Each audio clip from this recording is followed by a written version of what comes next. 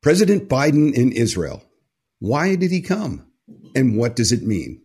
Hi, and welcome to a special episode of Inside the Epicenter with Joel Rosenberg, a podcast of the Joshua Fund, a ministry dedicated to blessing Israel and her neighbors in the name of Jesus. I'm Carl Muller, Executive Director of the Joshua Fund, and today, a special day with President Biden in Israel. We're talking with Joel Rosenberg in Jerusalem to answer those very questions. Joel, welcome. Glad to have you on during this incredibly important and critical time during this crisis in Israel. Thank you, Carl. Great to be with you. And yeah, it's not every day that the president of the United States comes to the epicenter. Now, this is President Biden's second trip, to his credit. Last year he was here, although he came at a time when I wasn't here. So I took an offense. No, I'm just kidding. But he was here to strengthen U.S.-Israel relations, and then went on to Saudi Arabia, which was very, very interesting. Given the tensions between Saudi and the United States at that time, things are getting better. So that's good. But look, it's very rare, Carl, as you know, for an American commander-in-chief to enter a hot war zone. Yeah. In this case, only 11 days old, 12 days old. It's not normal. Right. Admittedly, American presidents have gone to Iraq or Afghanistan, but not in the early hours, the early days of the war. So why is he doing it?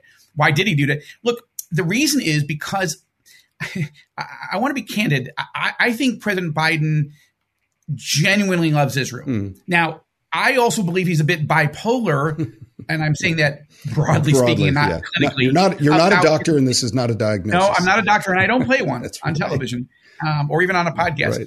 But I think President Biden is a bit bipolar when it comes to his Middle East policy, right? I mean, he was advised by almost everybody, don't pull the Jenga stick out of the game, out of the tower in Afghanistan as we approach the 20th anniversary of 9/11. Right. But he did. He was sure that it would be fine. He told us all, the government wouldn't collapse, the Taliban wouldn't take over, but he was wrong. And that was a huge loss and embarrassing and humiliating, actually. And he keeps giving billions and billions of dollars to Iran's leadership, even though they're the worst terrorist state on the planet. I don't get that. I don't personally agree with it. I mean, the Joshua Fund doesn't take a position, but I'm just saying, for me, I understand what he wants to do. He wants to try to persuade the Iranian regime to re-enter the family of nations as, normal, friendly players. It's not going to happen. No. He thinks it's going to happen. So that's one side of him. But the other side of him is that President Biden has described himself as a passionate Zionist. Yeah. Now, some people don't know what that term means, but it comes from the Mount Zion, which is right in the center of Jerusalem.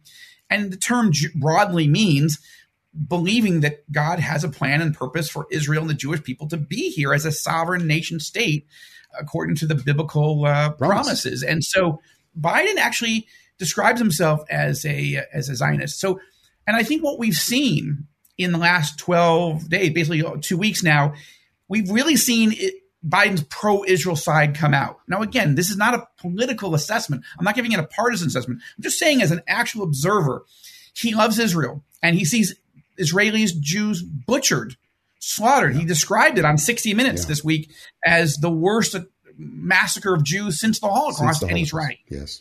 And of course, Secretary of State Tony Blinken, he is Jewish, and he's the son of a Holocaust survivor. So this is going visceral for them. And so, Biden hasn't invited Netanyahu, to the White House all year, but now they're talking almost every day.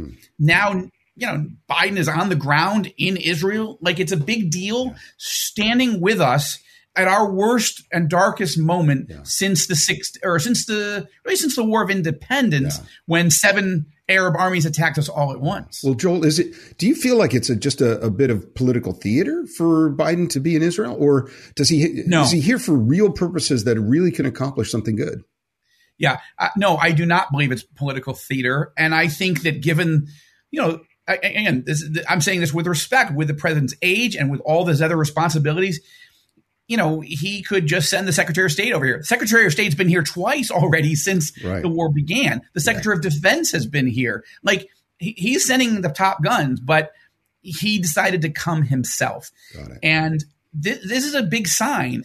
And I think he deserves credit, because right now, the last thing Israel needs is a partisan fight or a partisan divide in the United States over Israel. Yeah.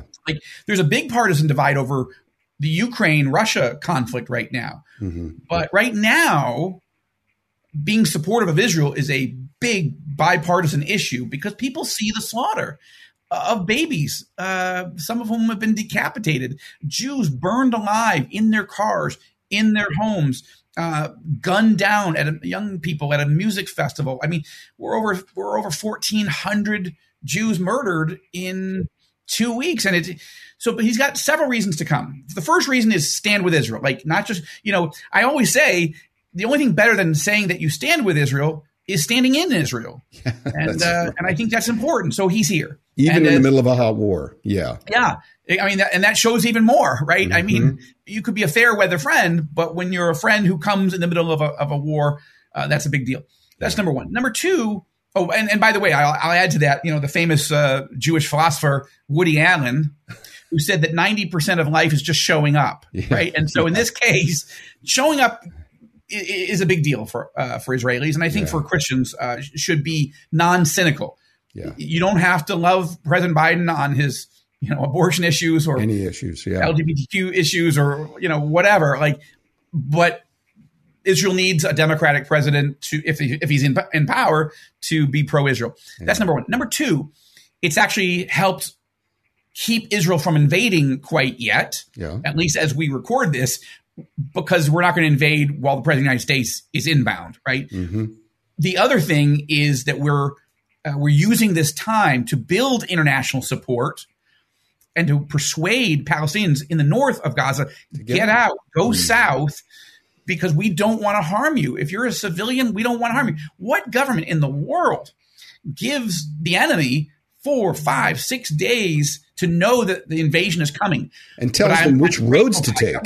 Doing that. It tells them which roads to take, and that's and Hamas is blocking those roads and ordering Palestinian civilians not to leave. But the New York Times is reporting more than 500,000 have headed south.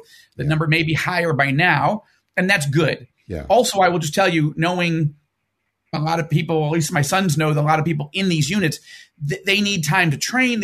When I was down on the front lines, we'll do a podcast on that, I think next, but I was down on the front lines, rockets blowing up over my head. It was crazy. But as I was down there, you could see streams of tanks on flatbed trucks and armored personnel carriers and troops just coming, all the major roads. Just more and more. So getting ready for war, you can't do overnight. No. So and there's a third reason he's here, that he came, and that is because he also went to Jordan. He met with Jordan's King Abdullah II, whom I know personally, Egypt's President El-Sisi, also somebody I've spent quite a bit of time with, and Palestinian leader Mahmoud Abbas. I've not spent time with Abbas, but I have spent time with his number two, who was part of these meetings, Hussein al-Sheikh. Why is he doing that? Because he's both and. He's like, in a different way. I'm standing with Israel, Yeah. But I want the Arabs to know that I care for the Palestinians and I care for their security too. One quick point on this. I did a column on it on All Arab News.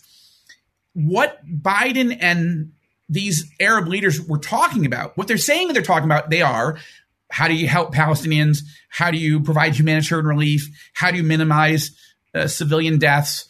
All that's true. But what's also true and not getting said so much is they're planning for a post-Hamas era. Got it. Right. They're starting to expect that Israel's going to keep its word and dismantle and eradicate the Hamas terror threat in Gaza. So the question is, what happens the day after? Can there be a moderate government that's established? If there is, as bloody and bad as this is, Carl, this could be another precursor to Ezekiel 38 and 39, where Israel has to be living securely in the land. Yeah. You can't say that's happening today. Joe, a month from now, the world could be different. You raised some fascinating possibilities, and this is such. I mean, that is such an incredibly robust set of ideas post Israeli war. I mean, most of us are still caught off guard and still reeling from the realities of the current war. But the reality is, for policy makers and leaders throughout the region and across the globe, you have to be thinking the next move, the next step. What comes after this? What would happen next? What is likely to happen? President Biden will leave Israel. Israel will be faced with what its next move in Gaza is. And then we have to be asking ourselves, what comes after that? What do you, right. And maybe it is worth much more than a short update podcast like this one. But just quickly, what do you think some of those longer term implications are for that kind of policy? Well, if I was in that room, if I'd been in that room with these Arab leaders, I think I'd be hearing things that I heard from them before, which is publicly you're hearing some criticism of Israel from them. That's understandable. I mean, I don't agree with them about this, but they have Arab populations. Jordan is about 70% Palestinian. So of course you're going to have criticisms of Israel. I mean, it doesn't really bother me. Okay. That's number one. Because number two, of course they are saying that their main concern is the humanitarian relief and compassion for the Palestinians. Good. Christians should feel the exact same way. And we want Israel to be super careful. But it's hard because Hamas is hiding behind the Palestinian civilian population as their human shields. And of course, they're hiding behind Israeli hostages, of which there are 199. But I also know that each one of these leaders hates Hamas. Okay, the Palestinian leadership, meaning Mahmoud Abbas, the Jordanian leadership in the king, and the Egyptian leadership, they won't say it this way, but I'm telling you, they hate Hamas. They see Hamas as slave masters of the Palestinians, not liberators. They do not consider Hamas the rightful, legitimate spokespeople or guarantors of Palestinian success. Obviously, they've created a hellhole in Gaza where Israel withdrew in 2005, so they could have had a Palestinian paradise. They've got beachfront property on the Mediterranean. They've got trillions of cubic feet of natural gas right off their shores. Like it literally could be a paradise, and they've made it a hellhole. Yeah. And the last thing is, inside the Epicenter, listeners and viewers need to understand that Hamas is an offshoot, directly on the record, like openly, they're an offshoot of the Muslim Brotherhood, the original radical Islamist terrorist organization from Egypt from the 1920s. Hamas was started in 1987 in Gaza with the explicit purpose of committing genocide and eradicating all Jews and all Israelis. That's their stated mission. They don't want a two-state solution, Carl. They want a final solution. Yes. Okay? Yeah. They want to kill the Jews just like the Nazis did. And what's more, they would love to topple Sisi, King Abdullah, and Mahmoud Abbas. Hamas hates all of them. And those leaders know it. So Hamas is outlawed as a terrorist organization in Egypt. And the Muslim Brotherhood, as in Jordan and in Saudi Arabia and Bahrain and the United Arab Emirates. So you're not going to see it, but I'm just telling you, we're giving you an understanding on Inside the Epicenter that you're not going to get from the mainstream media because they haven't sat in these rooms. They haven't studied it. But I'm telling you, behind the scenes, these Arab leaders are cheering on. Yeah. And Israel's goal of eradicating Hamas. They are critical publicly and privately and sincerely of civilian deaths. Yeah. We all feel terrible about it, but they know this war has to happen. And basically Israel's doing the dirty work that none of them couldn't get their hands dirty or with. Willing to do. And so, but they are planning for a post-Hamas era. And that's what we should be praying for. Yeah. Yeah. Pray that every Hamas leader gets converted tonight to Jesus Christ or dies tomorrow. I hate to be so blunt. I've met radical Islamist terrorists and they've come to Christ. I want them to come to Christ before they meet their maker. But if they won't, then the Lord should take them off the map. But I also want all the Palestinians to be safe, and I want Palestinians to come to Christ. And we'll go into that more on another podcast, but that's the short version. I was going to say, we've got to leave this here. And, it's going to bring up questions about Iran. It's going to bring up so many other issues. And Joel, there's nothing that I know our listeners would agree with me. There's nothing that I enjoy more than connecting the dots between what the Bible has said, what the Bible and what current geopolitics is saying, and what the Bible says will happen. And I'm so grateful that you've been in the room and you've thought through and discuss these things with people. And you're helping us understand this a little better. Thanks for interpreting and teaching us on these things. It's an honor. Thank you. I mean, I really think that this war, in many ways, is why this podcast was put on your heart by the Lord.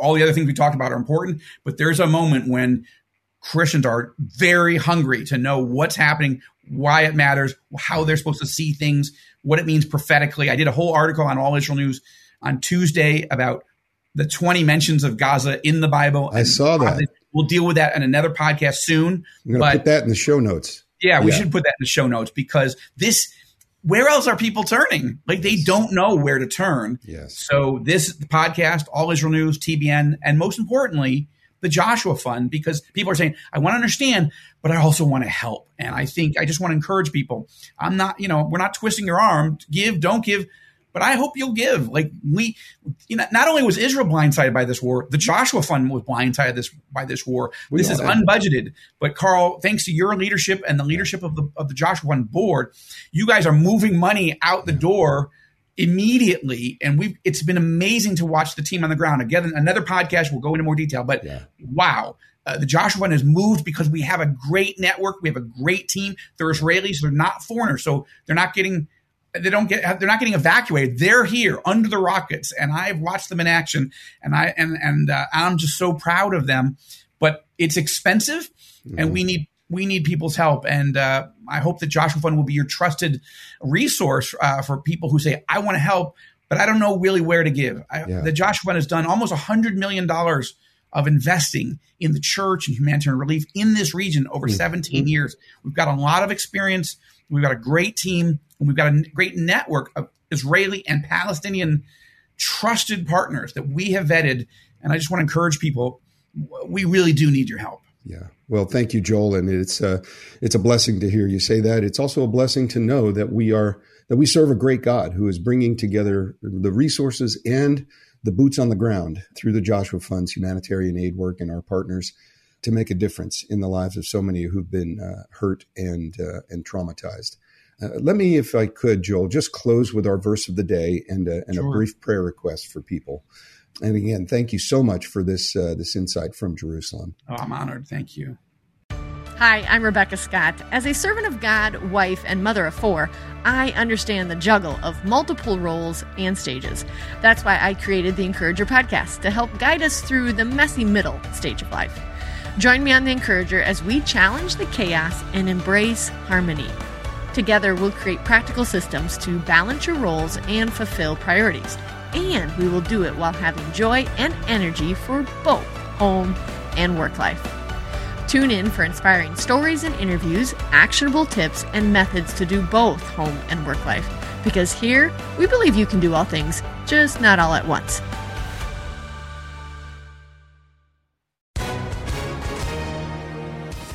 Hi, everyone. If you've been injured in an accident that was not your fault, listen up. We have legal professionals standing by to answer your questions for free. Call now and find out if you have a case and how much it's potentially worth. Call 800-497-4410. I'm here with spokesman John Wolf. So, John, tell everyone listening who should call right now. Well, Maria, first off, thank you for having me here. It's always nice to answer the listeners' questions. Now, as far as who should call in, anyone who's been injured in an accident and think you deserve compensation, give us a call right now. 800-497-4410. You'll find out if you have a case and how much it's potentially worth. Thanks, John. You heard it, folks. Take advantage of this opportunity and call now. 800-497-4410. Advertisement sponsored by Legal Help Center. May not be available in all states. Well, our verse of the day today is found in 1 Timothy 2, verses 1 and 2. I urge then, first of all, that petitions, prayers, intercession, and thanksgiving be made for all people, for kings and for all those in authority, that we may live peaceful and quiet lives in all godliness and holiness. Oh, wouldn't it be beautiful if we saw God answer that prayer as we pray for peace in Jerusalem and throughout the Holy Land? Pray for these leaders and policymakers so that they will work for the future of the epicenter. And if you'd like to learn more about the Joshua Fund, you can visit our website at joshuafund.com. And there you can learn all about our Rapid Response Fund and other things that we're doing in the Middle East to bless Israel and her neighbors in the name of Jesus, and how you can participate in the healing work that we're doing in this critical region at this critical time. And as always, you can check out our show notes for anything you heard on the podcast you'd like more information on. For Joel Rosenberg and the entire Joshua Fund team, I'm Carl Muller. Thanks for listening to this episode of Inside the Epicenter. Hey everybody, I'm Dale. And I'm Tamara. We're hosts of the Kainos Project podcast, where we help you tackle ancient Christian truths in an everyday settings. To learn more and subscribe, go to lifeaudio.com.